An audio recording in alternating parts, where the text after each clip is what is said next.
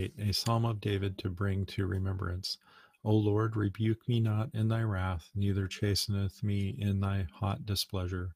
For thine arrows stick fast in me, and thy hand presseth me sore. There is no soundness in my flesh because of thine anger, neither is there any rest in my bones because of my sin.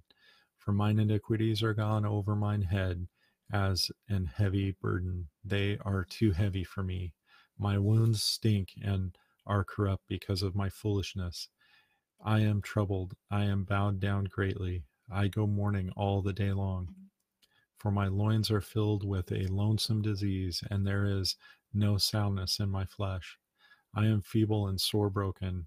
I have roared by reason of the disquietness of my heart. Lord, all my desire is before thee, and my groaning is not hid from thee. My heart panteth, and my strength faileth me. As for the light of mine eyes, it also is gone from me. My lovers and my friends stand aloft from my sore, and my kinsmen stand afar off. There also that seek after my life lay snares for me, and they that seek my hurt speak mischievous things, and imagine deceits all the day long. But I was as a dumb man that openeth not his mouth.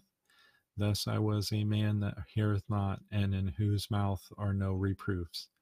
For in thee, O Lord, do I hope thou wilt hear, O Lord my God. For I said, hear me, lest otherwise they should rejoice over me. When my foot slippeth, they magnify themselves against me. For I am ready to halt, and my sorrow is continually before me. For I will decline mine iniquity, I will be sorry for my sin. But mine enemies are lively, and they are strong, and they that hate me wrongfully are multiplied.